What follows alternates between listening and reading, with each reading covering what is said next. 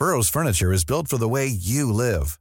From ensuring easy assembly and disassembly to honoring highly requested new colors for their award-winning seating, they always have their customers in mind. Their modular seating is made out of durable materials to last and grow with you. And with Burrow, you always get fast, free shipping. Get up to 60% off during Burrow's Memorial Day sale at burrow.com/ACAST. That's burrow.com/ACAST. burrow.com/ACAST. Ready to pop the question? The jewelers at BlueNile.com have got sparkle down to a science with beautiful lab-grown diamonds worthy of your most brilliant moments. Their lab-grown diamonds are independently graded and guaranteed identical to natural diamonds, and they're ready to ship to your door. Go to BlueNile.com and use promo code LISTEN to get $50 off your purchase of $500 or more. That's code LISTEN at BlueNile.com for $50 off. BlueNile.com, code LISTEN. Millions of people have lost weight with personalized plans from Noom. Like Evan, who can't stand salads and still lost 50 pounds.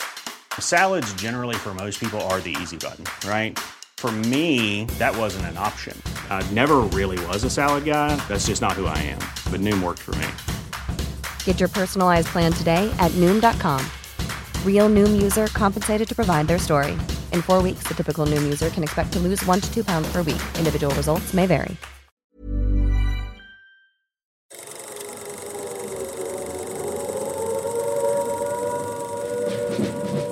Welcome to the Fighting on Film podcast, the podcast all about classic and obscure war movies, from the Normandy landings to the days of chivalry and swords. If it's been captured on film, we're going to try and cover it.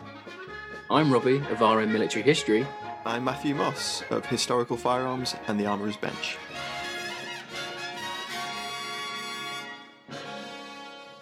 Hello, welcome back to Fighting on Film. Now, hot off of the back of our interview with Del Dye, and thanks everyone so much for your reviews, your messages. That was amazing. Reaction was incredible. We really hope that you enjoyed it. If you haven't listened yet, please go away and listen to that episode because we absolutely loved it. It's incredible talking war films with one of the greats. But this week we have a relatively new film, came out in April, and it's just been released in the UK here in the last couple of weeks. And it is Guy Ritchie's The Covenant. And you have to say Guy Ritchie's The Covenant because there's a 2006 film called The Covenant, and God forbid you get it confused with I haven't seen it, hadn't another heard film. of it, didn't know what it was. No, neither had I. But I think apparently it's got the guy from the Expanse in it. Oh, okay, right. Which I do rate The Expanse, but yeah, this one definitely doesn't. So this one stars Jake Gyllenhaal, but Matt's on cast, so we won't go too far ahead. And I'm on production this week, so maybe we should do production first, then go on to the cast. So it's produced by STX Films and Tough Guy Films, which is Guy Ritchie's own production company. STX recently released Devotion and Operation Fortune, which was another Guy Ritchie movie that was previous to this one. Distributed by MGM, who were recently acquired by Amazon. And internationally, the film was released by Amazon on their Prime streaming service. But it was released theatrically in the US. And it released on April the 21st. And then in early June here in the UK and other markets. It's just directed by Guy Ritchie, who's obviously, big British director, known for his 1998 smash hit Lock, Stock and Two Smoking Barrels. He's known, 2000 Snatch. More recently, he directed the Man from U.N.C.L.E. reboot in 2015. I know Matt enjoyed that one.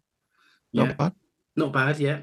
And The Gentleman in 2019, which was a bit of a return to form for him. Getting a series as well, I believe. Yeah. And then his next feature will be 2000. I've written that weirdly. His next feature will be a Second World War film called The Ministry of Ungentlemanly Warfare, which is based on Damien Lewis's book of the same name.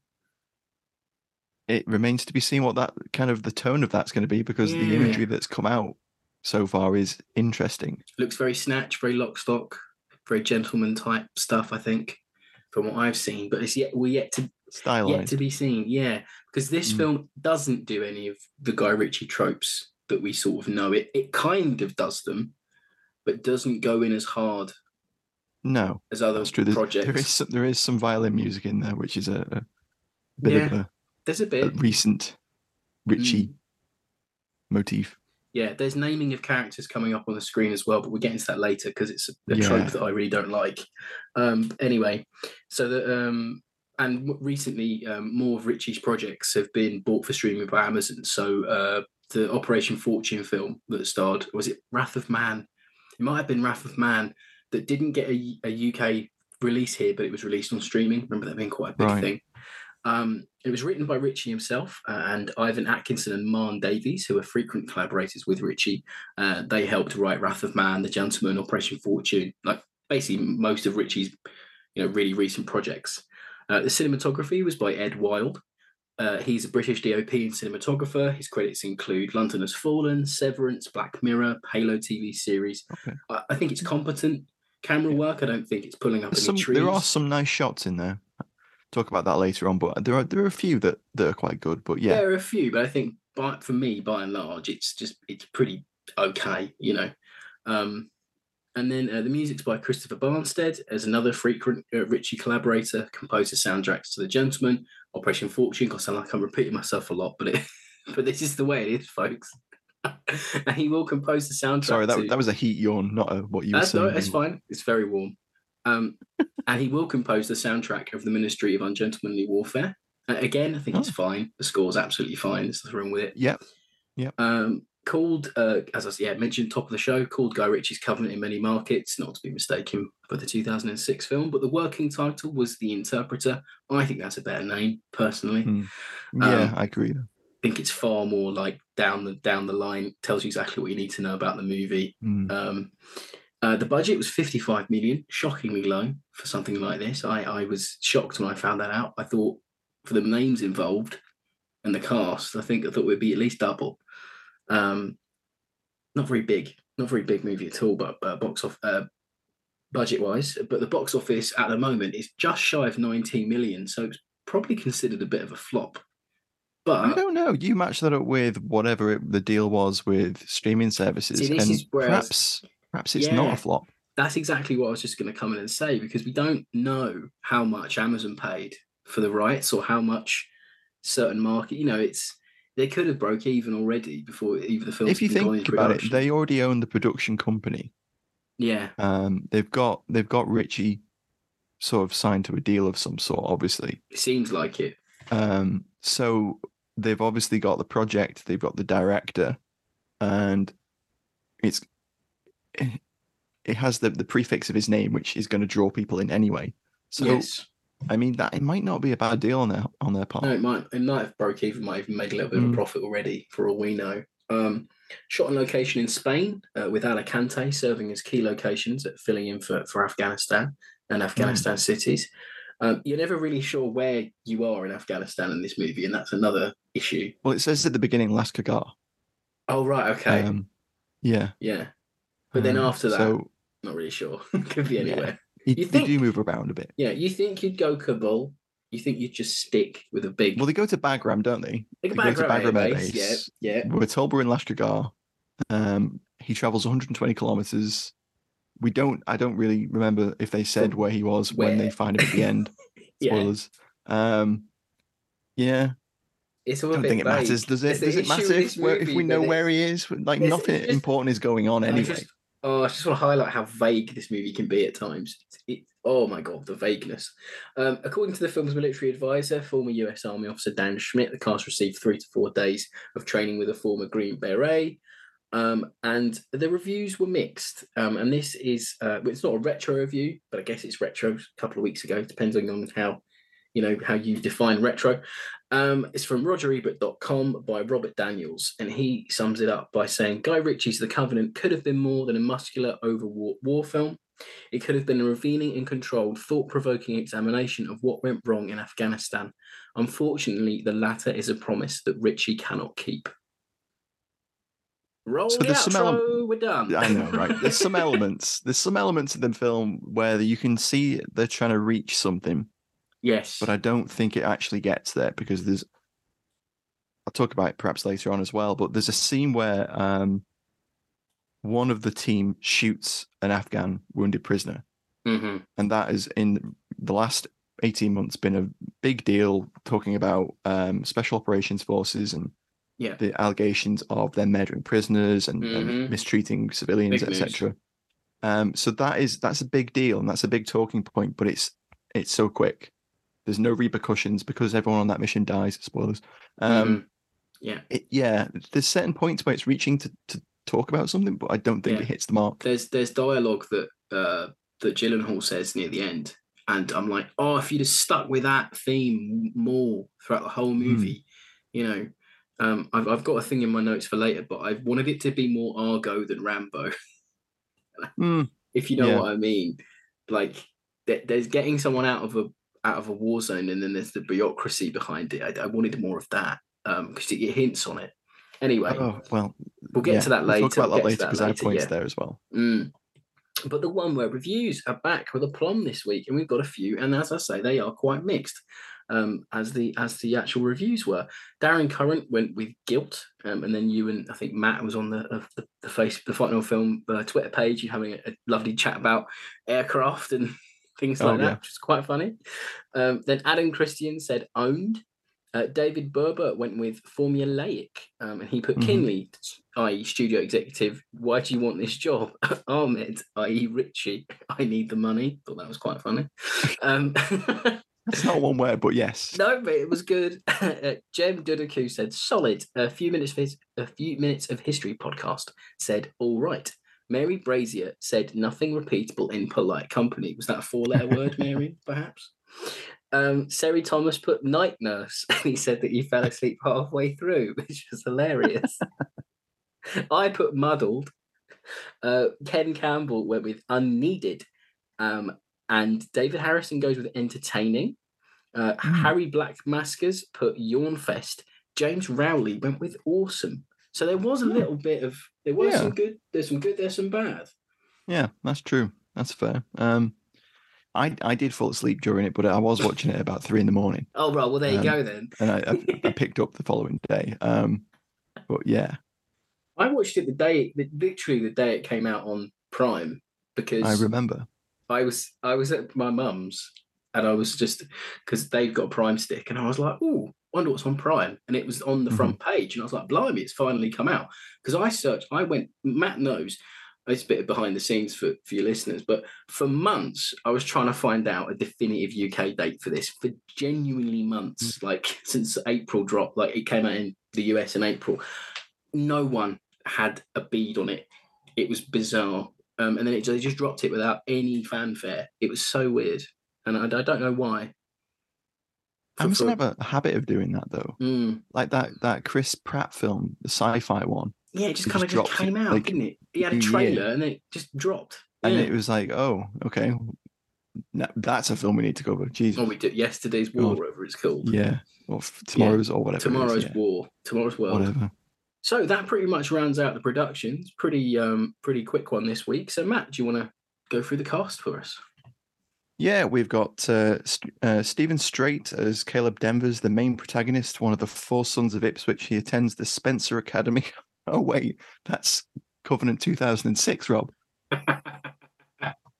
Very good. See what you did there. Because it's so easy to do, isn't it? Just get these 2 films mixed up. Have Guy Ritchie at the start. I know, right? Yeah. So, as we've already mentioned, it's a Jake Gyllenhaal-led picture, which I don't really associate Jake Gyllenhaal as being a leading man of this type of film. He's done more of it lately, I think. He's done more action. Yeah, perhaps he's feeling like, you know what, I'm going to do my action films while I can. He's gone from indie to big studios. Now he's in it. Yeah, I mean, he does rugged well. I'll give him that.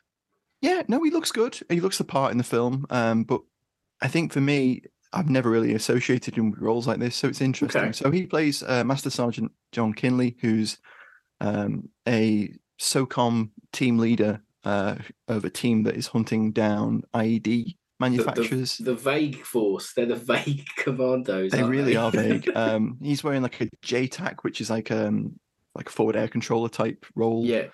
He's plastered with those. He's got like patches all over. He's got ISAF on. He's got a weird Afghan commando badge at one point that I was trying to work out why he'd be wearing that, but he's not with the other Afghan commandos in his unit. Yeah, no one else is. But yeah, it's a bit weird.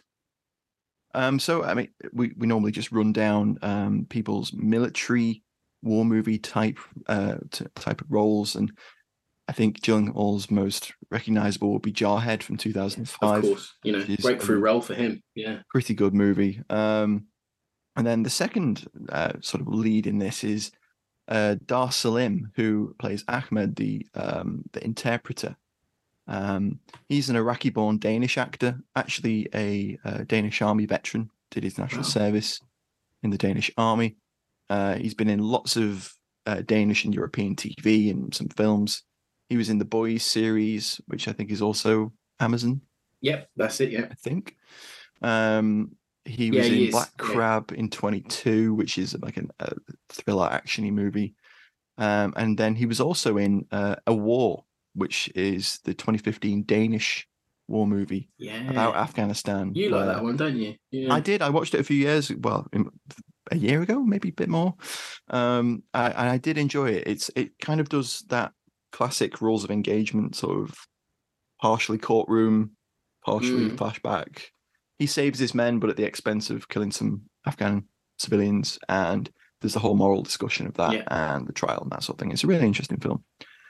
We have Emily Beecham as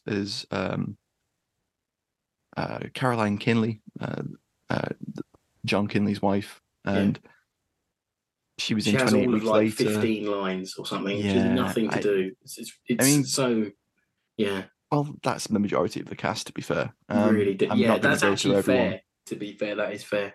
Yeah. She was in 28 Weeks Later in 2007, Outside the Wire, which is like a sci-fi military movie, which I think is on Netflix. In 21, lots of TV roles. Then an unusual role for Johnny Lee Miller as Major, and then later Colonel Vokes. He was John Major in The Crown recently. He's kind of like a career resurgence, I would say. He was in a film called Regeneration in 1997, which is the only kind of military pseudo. He was in Sherlock, the American one. He was Sherlock. Lucy Liu, that one was that one. That one was that he was like that made him big over there, didn't it? It did. Yeah. I think I only saw a couple of those, and it didn't do it for me. No, this Johnny Lee Miller turning up, it felt like a Richie thing to have like a British character actor in there. Perhaps so. He's fine in the role. Oh yeah, he is big. I mean, his accent's okay, and he plays the role pretty well, and I mean, he doesn't have a lot to do. The last film I saw him in was Love, Honor and Obey. Like whenever that came out, the Ray Winstone like gangstery type film. Right. Literally one of those movies that was made because of how successful Snatch was and how successful Lock, Stock was. So maybe there's a little connection there. I don't know. Maybe. Alexander Ludwig plays Sergeant Declan O'Brady, who's kind of like Volks's staff sergeant. He was in Lone Survivor as the new SEAL that arrives and has to do the rhyme and all that kind of thing. I say rhyme, it's like a little poem. We should do Lone Survivor soon. We should do it. It's another interesting really Afghan movie. Interesting how fucking badly that was bungled. that was a... Yeah. He was also in Midway in 2019. Vikings, which is, I suppose, a pretty big show. I haven't actually watched it myself, but I know a lot of people like that show. Yeah. And perhaps his best war movie so far has been Operation... I say war movie, it's more of a military movie. Operation Christmas Drop, which is a film about delivering Christmas presents. It's a rom-com, Rob. It's something like it's like a Hallmark movie where there's a Department of Defense analyst comes to audit his work, where he like delivers parcels to. Oh my god, this is island chains. You're hearing it here first, folks. We're going to do that at Christmas time, please. No, it's dire. It's dire, Rob. It's awful. It's like someone wanted to go to like a Sandals resort for Christmas. Drop. Is it like Dumbo Drop sequel? Yeah, but without the elephant. It was terrible. Then we got Anthony Starr, who plays Eddie Parker, who's sort of a CIA spooked sort of military PMC contractor type of dude, guy. Exactly. He was also in The Boys, another Boys connection. So this is the Amazon connection coming in. That's why I thought he was in it. Yeah. Yeah, Sean Saga as Jizzy, lots of UK TV roles, including Our Girl, which is also set in Afghanistan. And recently he was in Richie's the Gentleman with a small role, I believe. Then we got Jason Wong as JJ. He was in The Gentleman as well. Star Wars Solo, he had a small background role in that, I believe. And in 2014, he was in Jarhead 2. So there's a Jarhead link too, which is interesting. We could do Jarhead month. There's enough of them. There's like 3 now, isn't there? Yeah. There's the most recent one is a 13 Hours at Benghazi ripoff. No way. Yeah, is that the embassy one? It's like is that where they're in an embassy? Speech. Yeah. You've been on Netflix recently as well, haven't you? Yes. Netflix seems to like profiling what I should be watching. It's like, this guy likes war movies. We've got lots of those. Maybe they're not all good, but we've definitely got them. And then I'll just round out some of the other cast that are in here. We've got Bobby Schofield as Steve Kershaw. We've got James Nelson Joyce as Jack. We've got Reza Diaco as Hadi. Then we have Rhys Yates as Tomcat. And we have Christian Ocha Lavernier as Eduardo Chow Chow Lopez. Yeah, they've all got nicknames. And they're I think what happened there was, Rob, that they thought if they gave them all nicknames, we'll feel like we give a shit about them when they get killed in that first 5 minutes of that firefight. So early on this week, but literally that is the trope where Matt is 100% correct, where just because they've got nicknames and you've shown me their name on screen, you think I should give one toss about them. It's just like, it's so absurd to me when these guys start dropping. And it might hang on them just a little bit once they've been shot. I'm like, I don't care who Jack was or Tom, we don't know Dick who they and Harry were. No, exactly. Yeah. They don't have any characterization. They have a beer together. That's all you get. Yeah. You know? There's some complaining and then there's a beer and then they're dead. Then they're all dead. Yeah. It's basically it. Yeah. And on that note, let's move on to the alley tally.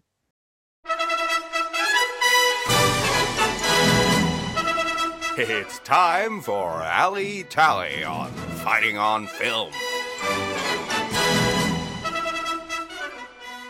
I'll kick off this week because notably the film used no real firearms on set. And apparently that was a choice that was made after the fatal shooting on the set of Rust in 2021 and the fallout from that, Alec Baldwin, all that type of thing. Tragic. So Ritchie told reporters while filming, he said, the whole thing has changed now. The whole game has changed. We haven't used a real weapon since then, so there were no real weapons on set. It's the first shoot we've had, which I tell you, it's tremendous relief for all of us. They're as good as, and they look as real, they look like the real weapons. They do all the function. You get gas discharge. It seems as authentic, and it can be, but Jake Gyllenhaal said, it's airsoft though. No one can get in trouble. Well, there you go. Resident firearms expert Guy Ritchie there. Yeah, I mean, no. To be honest, I mean, I'm only kidding, no. But there you go. You know, there's a spectrum, isn't there, of firearms props when it comes to these films. So, and there always has been since the dawn of these movies. Of course. So, recently I had the pleasure of watching Operation Overlord, which is a big budget D-Day movie. If you've not checked out Matt's thread on that on the Twitter, it was legendary. Anyway, they're just rubber guns. Yeah, so that's a prime props. Example of just rubber prop guns. Then you've got the other end of that spectrum is blank firing live rifles. Mm-hmm.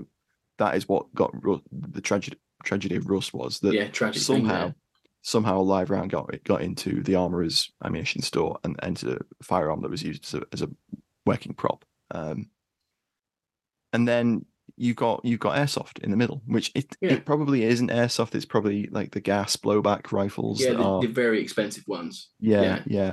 It's not like some electric battery powered ones. No, I think there might be a bit of that sometimes. Yeah, because someone on Twitter told me that they saw the manufacturer's name of someone who's got the license for HK who makes AEGs. Yeah, Umarex. That's it. Yeah. So there's that. But then, as you said, you've got the gas blowback ones where I've got a gas blowback M1911, a pistol. And to be fair, if you film someone firing that and put a bit of After Effects on, does a job. Yeah. There's nothing wrong with it. If you pay a good special effects artist to put on some CGI over, muzzle flash, etc., they're loud on set, so the actors, expressions will probably be somewhat realistic. They cycle in a lot of cases. That's good. There is very notably, you can see in that set piece, that first set piece, where one of the Afghan army chaps that are with the team has a gas blowback AK-74, and he's firing it, and you can see the bolt moving, but they cut away from it so quickly because the bolt doesn't look real and there's no bullets coming out of it. There's some bits where spent cases as well. There's some bits where like CG spent cases are flying away, and if you're obviously if you're not looking for it, you don't notice. But then after I saw that quote, I went back and watched some of the sequences, and you can see they kind of all move the same way, and but it's not. It really doesn't take anything away from the movie having these. I wouldn't. This is not something I would criticize heavily because it doesn't. Not at all. I just thought it was interesting that there were no I will real firearms criticize on that set piece. Oh yeah, for the way it was choreographed in a moment, but in terms like the weapons, it doesn't really matter. It's fine. If you look at the M2 Browning on the Humvee when he's firing it, he's giving it a lot of the shake. Oh yeah. Giving it a lot of the movie shake. That's a trope in itself. Yeah. And inside you can see this little reciprocating, what appears to be like an internal charging handle probably is, and you can see it move backwards and forwards. They've like rigged up a on an actual Browning that it would be fully moving. And when a 50 caliber Browning is firing, Rob, it looks like it's firing. Oh, it judders about a bit. Yeah. Just a bit. But in terms of actual, weaponry that is in the film, there's AK-47s galore, AK-74s galore. Yep. Any make and model you can think of. Romanian, German, I think. Yeah. Some mock-ups and stuff like that, I think, yeah. Yeah, the MTP galore. All the Allied forces are wearing MTP. Lots of that. Camo, Is it MTP? I don't know. It's like the American version of MTP. Yeah. It's not. Yeah. Is it Universal Desert Camo?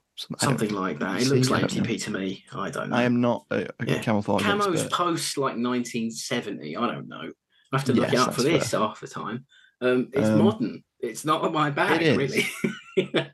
That's fair. But I liked. I did like Jake's little M4 carbine thing that he's running right at the end when he goes back to Afghanistan. That's quite cool. A little stubby foregrip ACOG sight. Mm-hmm. But I noticed, I don't know if anyone else has noticed this in movie land. When Jake Gyllenhaal has a carbine in any film with a crane stock that you can extend, he never extends it. So he goes for ultra, proper, I'm doing it on this is recorded. I'm showing Matt how this looks. Rob's doing an impression, but it looks, I know what you mean. Really tucked in, little. I guess stuff. Maybe someone told him to do that once in a boot camp. He just does it in all the movies now. Whether it was the intensive 3-day boot camp they went through for this film. Possibly, super but he intensive. did it in Ambulance, and there was another movie where he had a carbine, and he did it in that. But all the way through the movie, he does it. Just interesting little thing that I noticed. Yeah. But his drills are good, though. His drills are good. He's very believable in the role, I've got to admit. Yeah, they're not bad. Not bad at all. I mean, it's a shame that he's doing it in this film. Come on. I mean, one thing that stood out to me is that the team is all armed with what is supposed to be HK 416A5s. Yeah. And they're all mounted with ACOGs as well. And then his secondary is an M9A3 Beretta. Okay. Oh, yeah, nice. Neither of which in those configurations were ever adopted by the US. Oh, I didn't know that. No, so when it comes to HK 416s, it's a complicated one because obviously SEALs use them, other elements of US SOCOM use them. But I don't think in that role, I don't think they're like tier 1. I think they're probably just standard SOF. Okay. So I don't think they would have had that type of 416. And the M9A3, I don't believe was ever used by any elements of SOCOM. They use Glocks, as far as I know. So obviously for the uninitiated, that's just an M4 carbine variant. But you know what? It's cool. It's cool to see an M9A3. I mean, because it's just the standard Beretta that the US Army had. Yes. Like if you've seen Lethal Weapon, it's the gun that Riggs has. Nice. Nice to get it back on films there. Nice one. Yeah. And it has like a little Picatinny rail added to it, and that's one of the main features of the A3. Cool. And it's cool. And he hands it over to Ahmed. And gets used a few times, and it's cool. But one thing I did notice was we get a few through the optic camera shots We do. Not having any of them for a while on the show. Yeah. Nice little trope there. Yeah, that's quite good. We get one from the sniper, and we get a few through the lens of Gyllenhaal's ACOGs. That's nice. The beginning and the end of the film as well. We also get gun cam from the gunship at the end. Oh, that's one of the best parts of the film. You know, like do you remember that whole era where some kid at school would come in with his Sony Ericsson phone and he'd show you like a gun cam footage that someone had sent him? Do you remember that era? Yeah. It's like on Live Leak. Yeah, like getting an email copied from your mate that's copied to like 50 people, be like, look at this gun cam footage from Iraq or Afghanistan. And I was always like, that's cool, but they're like real people getting killed. Yeah, not like Call of Duty. Well, do you know what? Like, do you know what that scene reminded me of? I remember there was a game on like Apple, and I had it on my iPad years ago, where it was like zombies, and you're in like a spooky, and you can select the guns, and you can like you have to like defend the entrance to to like a base. Oh wow! I think it was literally called Zombie Gunship. Wow, correct me if I'm wrong. They're up all night thinking of that one. But it looks exactly the same as that sequence. Yeah, it does a bit. Yeah, it's nice to see the inside of the gunship. That was pretty cool. That was a nice touch. I'll give them that. And that was one of the bits that was like, oh, that's pretty well done. That's kind of cool. Like they even managed to line up the CGI Apache that flies in, going from like external normal camera, like camera angles to inside the gunship thermal camera. I like seeing the Huey come in to take them away. That was cool. Yeah, the PMC / Afghan Security Forces Huey. Yeah. I guess the Spanish Army must still use it. Yeah, mate. Yeah, exactly. Yeah. Just one knocking around Alicante. Yeah, use that. Ahmed has a TT Tokarev towards the end of the film. Yeah, that was nice to see. Which he pulls out and puts a few rounds through. I think if I'd been him, I would have saved 3 of those, knowing that the for everyone else, knowing what was going to happen to them when they get if the gunship hadn't turned up, yeah. That's my issue with that sequence, right? Where I'm like, you're on foot, my guys. Like, what are you gonna do? Like, where's your end game? Like Jake doesn't have enough ammunition on him. Their mate doesn't, and he doesn't. Unless they held me we're getting into it over that. Okay. No, I'm just saying. No. The ending for me, I was a little bit like, I know something's going to turn up and help them. I know that. It's a movie, right? I knew they were going to be safe. But in my mind, I'm like, Jake, you are an ex-Marine Special Forces whatever guy. We don't know what he was. He's SOCOM. Exactly. He's just SOCOM, or wherever he was. Like, you know, my dude. Special Operations Command. I've realised we've said that numerous times now. We haven't explained what that is. Yeah. But you would have just been 10 times better off hiding rather than trying to run through this bridge on your own, like with small arms, and you've got like a whole division of Taliban following you. Yeah. Like, come on.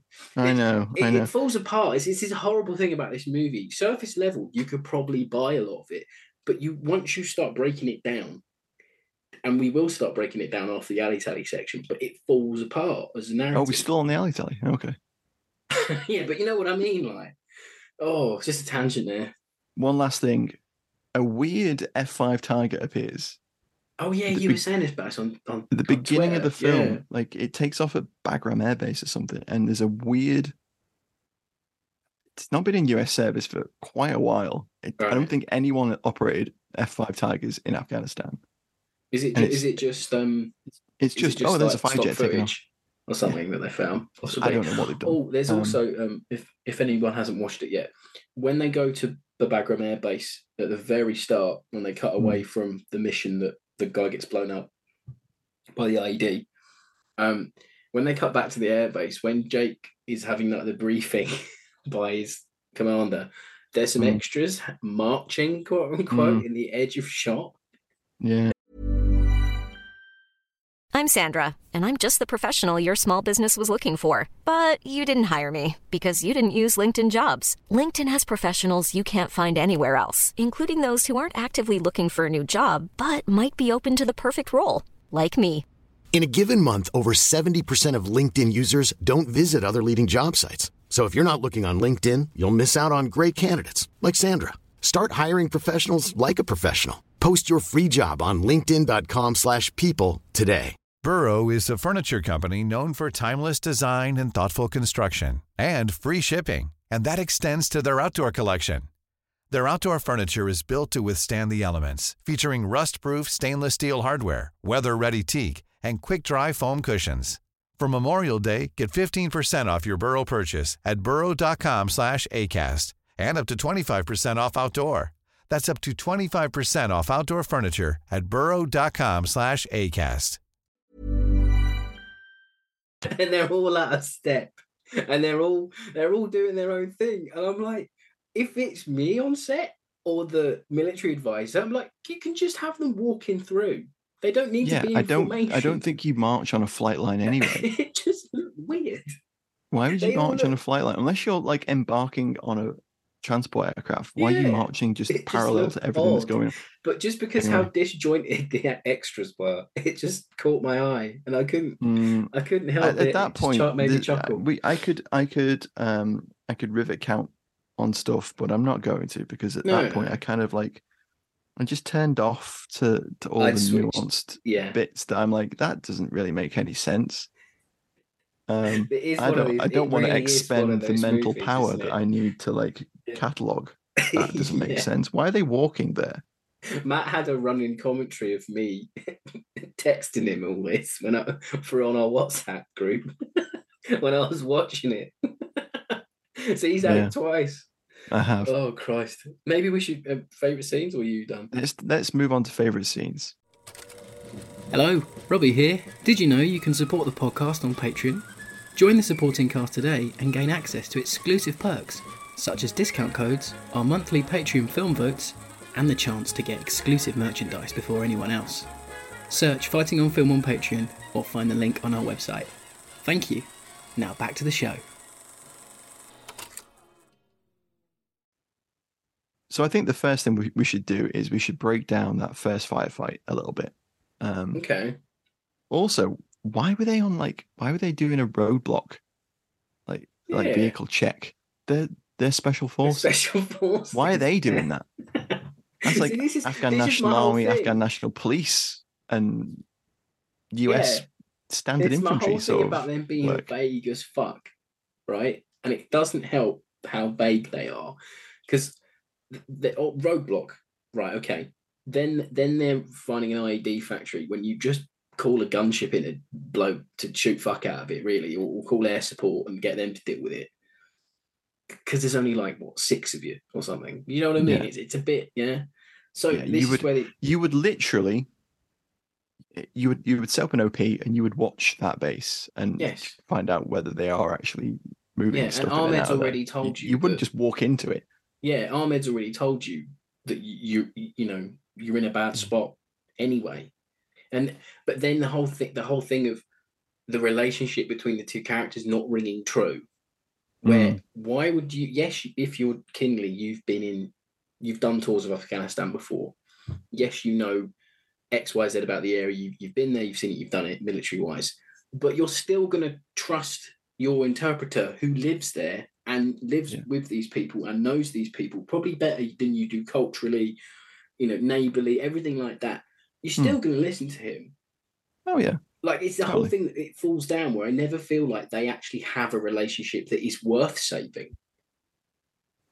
No. And yeah, the interpersonal scenes between them are weak. Ring true.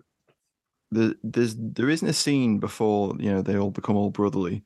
No, where there isn't anything there's like anything that. Between them genuine. It's either Jake Gyllenhaal being like, Ahmed, what the fuck are you doing? Why are you doing that? Exactly. And then finding out why he's doing that and then going, don't ever do that again, but well done. Yeah. And then walking away. It's this quippy bullshit they have between each other that some Ritchie films do in lieu of actual characterization, where just because characters are quippy to each other, it means they must like each other. But these guys are meant to have this strong as AF bond, so that a man who's clearly dealing with some severe PTSD feels like it's a good idea to go back to Afghanistan on his own and rescue a man on his own Mm-hmm.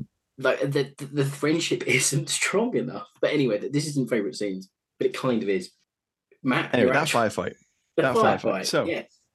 they get some intel and they act on it. And the first piece of that intel turns out to be a clear ambush. So they decide not to do that. So what do? They then action the second piece of intel that was, initially going to lead them into an ambush. And then they're surprised when it doesn't go as well as, it should have done. Yeah. They arrive at what is literally, I was fucking amazed. It's a quarry. It's the quarry trope, Rob. They filmed it in a quarry. Yeah, yeah. Which is great. Alicante quarry or whatever.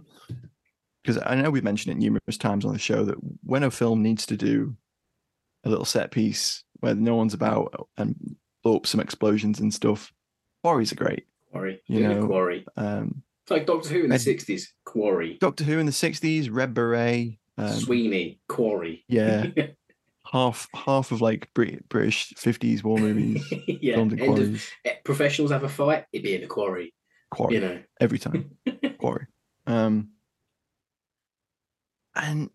the thing about it is, it's all so formulaic and set up to just kill off everyone in it except for Gyllenhaal and Ahmed. It's so fucking clear that's what they're going to do. A mile off. The minute one guy goes down, they're like dominoes, aren't they? Oh, it's so weirdly choreographed. So they get in there, they go into the actual building. Yeah. Jake Gyllenhaal looks round a door, literally just pokes his head around a door and sees them making an IED vest, like a suicide vest. And some guys are like filming a video. And there's AKs everywhere. And he turns to Ahmed and goes, "We're not going to need you for this bit." And then they go in shooting and shoot all these people. Well, Ahmed doesn't have a weapon anyway because I know. Jake took it off him. Yeah. And then there's a little war crime, and then everyone starts dying. And the war crime bit gets blown over pretty quick because really quick. It turns out to be the dude that they spot at the roadblock that they were doing earlier, who they allowed one dude to go off on his own to look at a vehicle, and it blew up. Yeah. Shocker. Couldn't believe it. But I was confused at that point because I was like, well, how I thought the bit at the start would have been like months back, Yeah. This all feels like it took place in a week. Yes, like that's a hard week. Chronology of the film is a little bit unclear. Yeah. But my favorite bit of that firefight is where the guy, and I love it when they do it in movies because I'm like, yeah, maybe you would freeze up, but it's comical in how it's done, where people shout RPG just before they're about to get blown up. Oh yeah, and they don't try and move out of the way. Yeah, yeah, RPG, bang! I'm like, oh yeah. What I don't understand about that bit of the film is the Taliban bring up a little 60mm mortar. They bring up the mortar. They bring up the RPG. They bring up the technicals. They are absolutely hammering.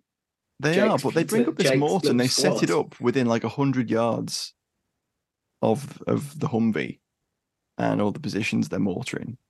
And it's weird. Like, why wouldn't you just have more RPG? It's shots? just in terms of filmmaking. Explosions. Yeah. No, in terms of filmmaking, what I'm thinking is like, why wouldn't you just have like a couple of dudes with like an RPG on the crest firing off, popping up? Yeah, no, I get it. Yeah, and that could do all the same damage. My only thought to that is maybe one of the advisors on the movie. There were two of them. I think it was Kawa Marhaley. I think. I think. Maybe something they might have heard of or something they know. Like if someone somewhere said... Just wanted to get a mortar in. Yeah, perhaps so. Just a bit unusual. Because it was almost like that one that's in the Red Beret. Where Leo Genn takes him out with a grenade. Because he's literally set up like 8 feet from him. It's cool to see a little knee mortar. You don't really see him these days. It's cool to see him. Yeah, fair enough. That was the least of my concerns was the mortar, but no, I get it. But as I was saying, that scene where they put the wounded Taliban guy that was at the roadblock out is a little bit rushed. There's obviously not going to be repercussions to that in that scene. No. But there's not even like a shock. There's not even like not even shocked, but there's not even like a look of recognition between Gyllenhaal and the guy that did it. They could have cut to Ahmed being shocked, be like, oh, yeah. Wow. Well, he just seems chill. That's like his character. Like he just lets stuff He wash is over chill. him. Yeah. He's just chill about it all. He tosses him an AK and he's like, you ready to go? Yeah. Yeah. And maybe this leads into your favorite scene, quote unquote, leads into my favorite scene, which is that's good. Yeah, which is actually, and I thought I like it, then I don't, so it makes sense. Okay. So after that scene, everyone's dead. They have to escape because the main route of in and out is blocked by hundreds of Taliban fighters. Yeah, but the QRF's coming, Rob.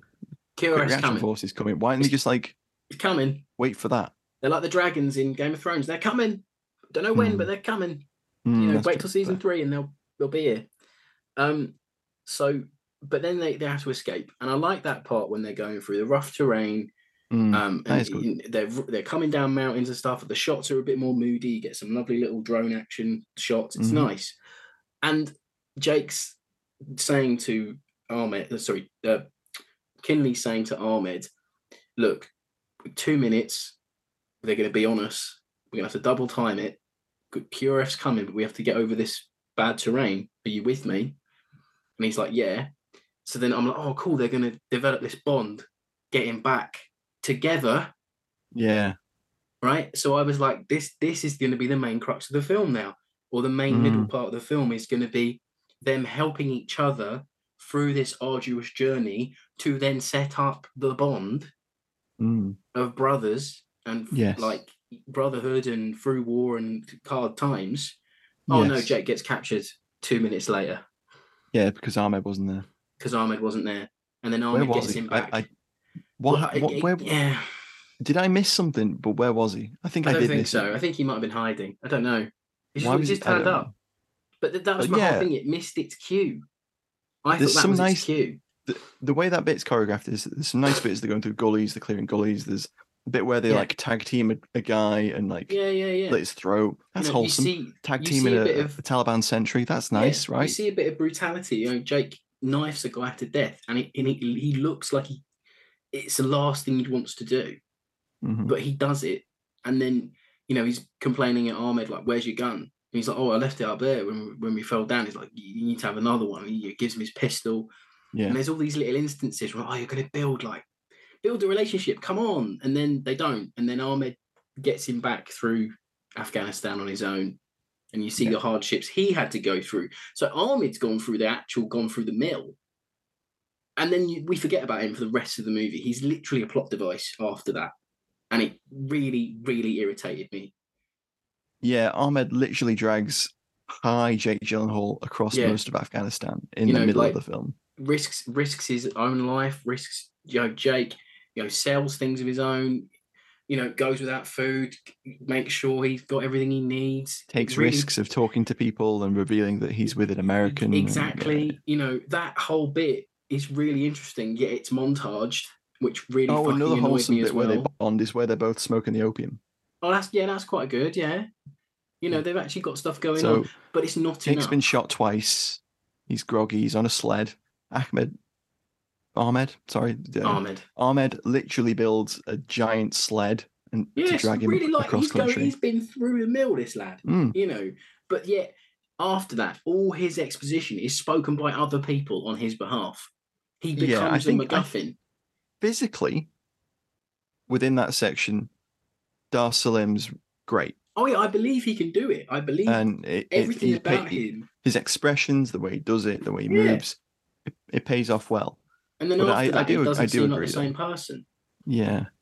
There felt like there were scenes missing. For a film that is... Well, do you know what I think that is, the issue there? Because we cut away to about 15 minutes of frustrated Jake trying to get through to the Department of Defense, the State Department, and get that visa. And it is 15 minutes of him being back at his automotive workshop that apparently he owns with his wife. He's not but he is written out of the army. Yeah, they don't establish maybe that. He's on leave. I don't know. Anyway, so he's phoning people drunk, shouting at them and stuff. I'll fight you. Don't put me on hold again. Yeah. I mean, I understand what they're going for in that. Yeah. And this is another thing. Yeah. This is another thing that the film reaches for but doesn't quite get. Exactly. Because at the moment, there are a lot of former US and other ISAF nation servicemen. Pick a nation, who are working really hard, tirelessly to get people that they serve with, that were Afghan interpreters and people from the Afghan National Army, visas to get out of Afghanistan. And I feel like they're trying to show that frustration. But there's been New York Times articles, Washington Post articles about the FBS put stuff on YouTube about it. Veterans trying to get people out of Afghanistan because they were promised a visa and they didn't get it, that kind of thing. Yeah, and the film reaches for it, but I don't think it hits. Doesn't grasp it. It doesn't have the balls to set it after the major withdrawal in 2021. Yeah. Because it's set in like 2018-19, isn't it? Yeah. And then, as far as I know. Well, yeah, it feels like it. And then I'm like, well, it says 2018 at the beginning of the film. Yeah. But then I think it just wants the plot to be muddled near the end a bit. I think it wants to be. Well, it does, and it does mention it in a postscript. Oh, okay. It does mention the withdrawal there. But yeah, you could have crafted a film that actually deals with the evacuation and the repercussions of America's withdrawal from Afghanistan 100%. And as the backdrop of this. But they don't do that. And it kind of lacks for it. It does. That's why I said at the start, I wanted it to be more Argo than Rambo. Because Argo, even though Argo messes its actual facts and it movieatizes things for convenience for film, that shows how you get people out of a really bad and difficult situation. Yeah. Through bureaucracy and through, and showing the hardship of it. This one thinks, well, no, you can just hammer at a door till it breaks because we're in the army and we're special forces and we've got guns and I'm Jake Gyllenhaal going through the mill and this man, I owe this man. It's a debt. It becomes like a transactional thing. Like I know we're kind of in final thoughts. I think it's going to take up a big part of the show anyway this week, but it's going to be fluid. It's going to flow in. But they boil down someone who clearly is struggling with what happened to him in his brain. PTSD. Doesn't even remember everything that doesn't Ahmed remember did. it all. Until he starts having some flashbacks. Yeah, he's annoyed that the US media are portraying him as some kind of superhuman soldier who did it all on his own. So that he's annoyed at that. But then it becomes this whole thing of, oh, well, it's a debt. I pay my debts. This man got me back. It becomes really transactional. Like the movie almost treats it as if Jake Gyllenhaal goes back and gets his interpreter out of Afghanistan, then his post-traumatic stress will be cured because that's the end of the transaction. It almost feels like it wants to say that's how it works. And I felt that was really cheap. Interesting. And almost a little bit, it felt cheap and cold to boil down what you're actually doing and what the hardships that so many Afghan, not even just interpreters, just anyone who worked for the coalition or ISAF went through and still is going through under the Taliban's new regime. To boil it down to, don't worry, Jake Gyllenhaal will come back and save you, like a kind of white savior thing. There's an element of that. I was like, please don't, Just to make the point that I was going to make, but then we tangented. Sorry. Which we always do. Is tangented a word? Yeah. We leapt off. People don't listen to Farting on Film for the coherency. They listen to it for the amazing war movie takes. True. So the point I was going to make was that we follow Jake's struggle to get through on the phone to get a visa, and during that entire time, we don't really see what Ahmed and his family are doing and going through. I was just about to get onto that, but yeah, exactly. We see a little tiny bit, but it doesn't. Yeah. They could have paced it better by interspersing this and ramping up the stakes. Like he's shown moving from one safe house, great, but they could have had numerous little sequences of where that's happening, and they're getting closer, and it ramps the tension and it carries the film a little bit more. And they didn't do that. They forget how it's clearly been months as well, because the wife was pregnant. Now the son's a few months to a year old, like 3 months old or something. So I'm like, it's been maybe 4 or 5 months then in real time. So I'm like, we needed way more. And I agree with you. I wanted to see like a running narrative of Jake's trying to tell people on the phone how hard it is for Ahmed and his family to survive at the moment because he's on this hit list and because he's, he wants numero uno bad guy to the Taliban now because of what he's done, like as a folk hero type thing. I want to see the problems Ahmed's going through. I want to see the issues he's facing. Make him more of a character. He has no agency in this movie, even though he's the reason Jake's able to do what he's doing. The thing is, I know that Afghanistan was in a mess before the withdrawal, but they make it out like there's no possible way for him to have managed to be smuggled to Bagram or Kabul or somewhere where he could have gotten out.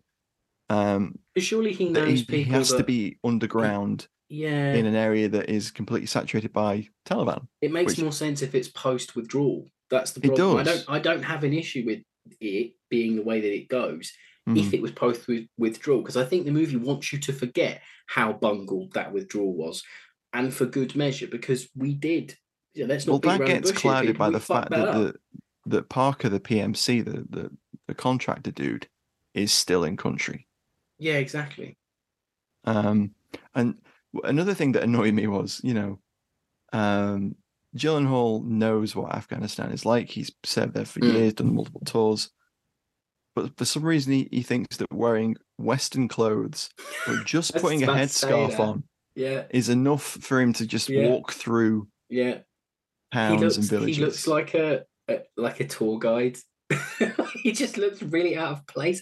And then him meeting back up with Ahmed, you don't even get like a big moment of them going, oh my God, you're here. He's just like really cool about it, like too cool for school. And I'm like, no, if my mate had left me in a war-torn country and I could be killed at any moment because of what I did for my friend, and my friend came back to help me, you better believe I'm giving him a big hug and being like, thank you for coming. I mean, granted, you can't do that on the street. I know, but they'd never have that moment anyway. Yeah, you could have. There was a way you could have done that for sure. I don't even think he says thank you, or I don't even think they have a moment like that, do they? There's the scene on the transport aircraft that they get onto, and he hands him the visa. Oh, which they bungle that anyway, because there's a passport in there with it, and you don't need a visa if you're giving him a US passport. So there doesn't need to be a US passport in there. It's the visa. I know what you mean, though. Like the movie fumbles its message a lot, and I think it annoys me. Like, I don't know why you wrap up this human story in an action. In it, like a Guy Ritchie actioner. It just doesn't work for me. My favourite scene of the film actually is when Ahmed drives up to those hunters that have been in the field for a while, and there's some really nice shots of Afghan hounds, and they're really cute dogs, and that was my favourite scene of the film. Yeah, fair enough. We like a doggo on the show. Yep. Yeah. But I wanted, if you'd have set the movie at the start where Gyllenhaal's with Ahmed, you don't have to have the bit where you introduce him. Just have them together at the start, and have them through dialogue be like, set them up that this is kind of Ahmed's new to the group, and then have that set piece right at the start, and have their bond grow like we said through that hardship. Then have them separated. Then have a bit of Jake trying to get him through bureaucracy, then deciding that he can't do anything other than go. Maybe there's something in there, but I still don't know. I don't know if you can save it. There is an element of Hollywood seems to be somewhat enamored with this concept of the Afghan withdrawal at the moment. There's another thing the film gets annoyingly kind of tropey with is the exposition scenes, but the bit where they have like a bit of barbecue and a beer, there's some clunky exposition there where they try and make the team feel like characters that we know, and it almost sort of starts to work, and then they kill him. And then they kill him off again. It's so weird. I just don't get it. Like, it just doesn't work for me. I found it a little bit insulting that it would try and make the audience not remember how things went down. in 21 because it was so well publicized. The fallout was incredible. Like, you know, the way that it went down, and we still know that we've wronged these people, because if we hadn't have wronged these people, they wouldn't be making these movies to try and almost whitewash it. I kind of think that, you know, look at how Vietnam was treated after. We've got all these movies that are trying to deal with why and how we did it, you know, rather than... I think it's too soon. I think it's way too soon to be making these movies. Too soon to be making movies like this about this sort of thing. I don't think... But then they were making we've had time to gestate. That's true. So... You know. Give it another year or two at least, lads. Like, you know, I'm waiting. It just doesn't feel... It feels like it needs to be a limited series set in an embassy or set in a place where the bureaucracy and the actual nitty-gritty of getting someone out of a country is explored through that medium, rather than shooting your way out. People won't watch it, I'll tell you now. They might not watch it, but it would be much more interesting and human. Well, it would be much more human. I agree. I think with this film, it goes from Lone Survivor to The One That Got Away to Extraction. Yeah. That's what it does. It takes parts of those films, you know, the bit where they're sliding down the mountain trying to escape from the chasing Taliban, to like Ahmed dragging Jake Gyllenhaal across the desert is like Andy McNab. The One That Got Away, and which we covered back in the day, and then Extraction, which is he goes in and tries to get them out, and that is exactly the kind of points it's hitting, and it could work, but it doesn't work. No, it doesn't, and you don't have you even don't have the money to make the set pieces look fantastic. You know, so you don't really have the money. I will say though that for 55 million, they do a decent enough job. Like that's low budget. Or it could look a whole lot worse. There's parts of that where the bit on the dam at the end, I thought, this isn't bad. There was some bits that were stupid, like the Taliban were very close to them, and just like milling around.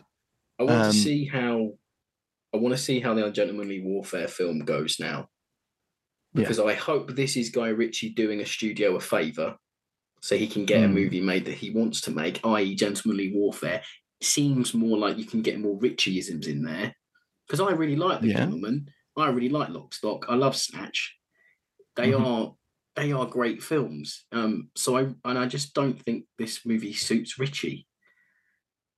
Yeah, it's not one I would have pegged him for. I'll be honest. No, it really doesn't seem like something. It seems a little bit like stunt casting for a director.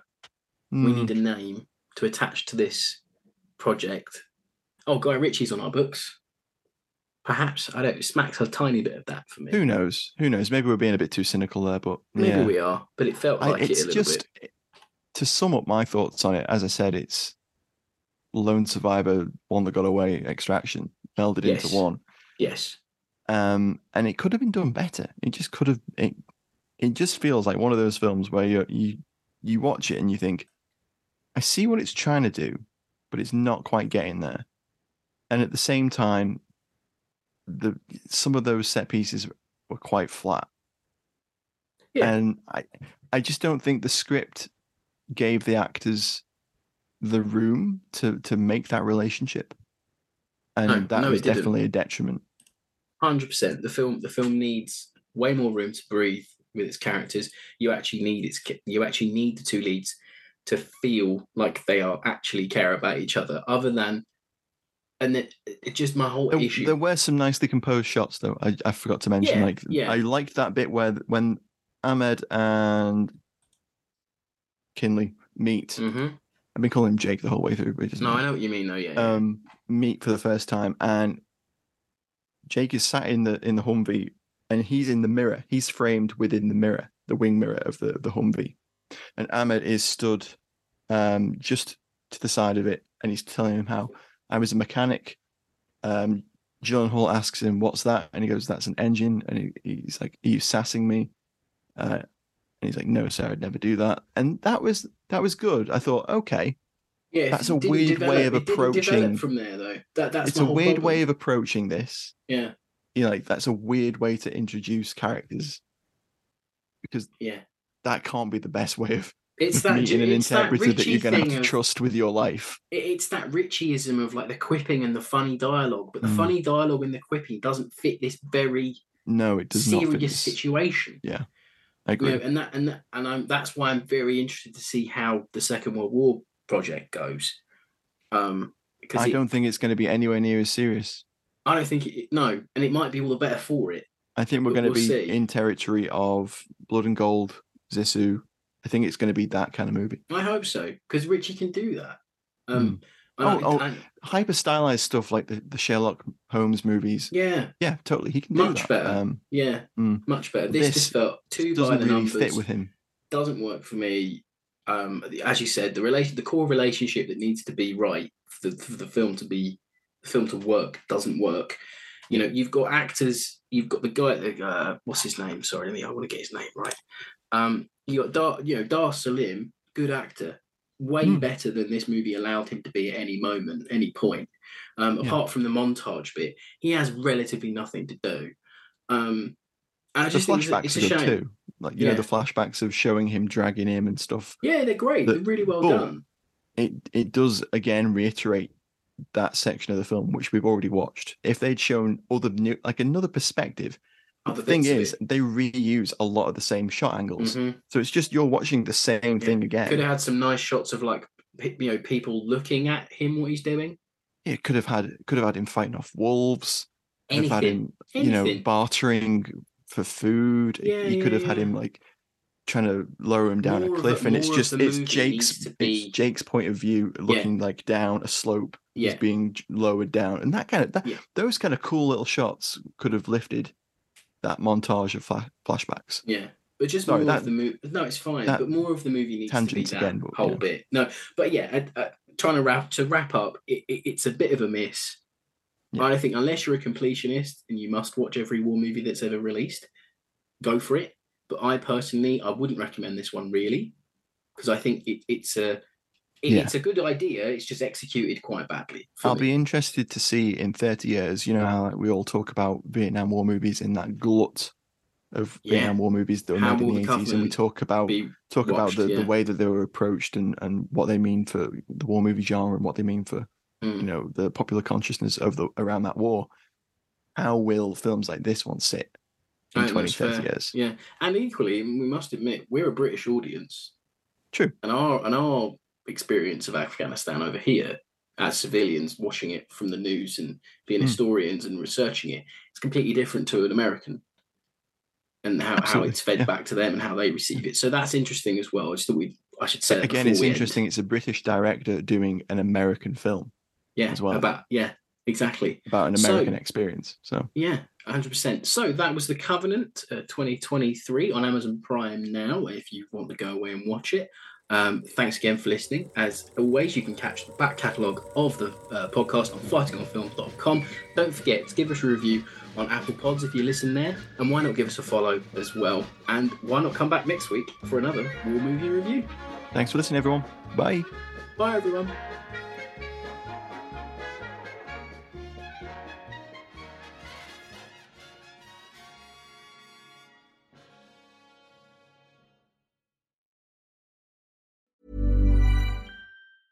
Even when we're on a budget, we still deserve nice things. Quince is a place to scoop up stunning high-end goods for 50 to 80% less than similar brands. They have buttery soft cashmere sweaters starting at $50, luxurious Italian leather bags, and so much more. Plus, Quince only works with factories that use safe, ethical, and responsible manufacturing. Get the high-end goods you'll love without the high price tag with Quince. Go to quince.com/style for free shipping and 365-day returns. When you make decisions for your company, you look for the no-brainers. And if you have a lot of mailing to do, Stamps.com is the ultimate no-brainer. It streamlines your processes to make your business more efficient, which makes you less busy. Mail checks, invoices, legal documents, and everything you need to keep your business running with Stamps.com.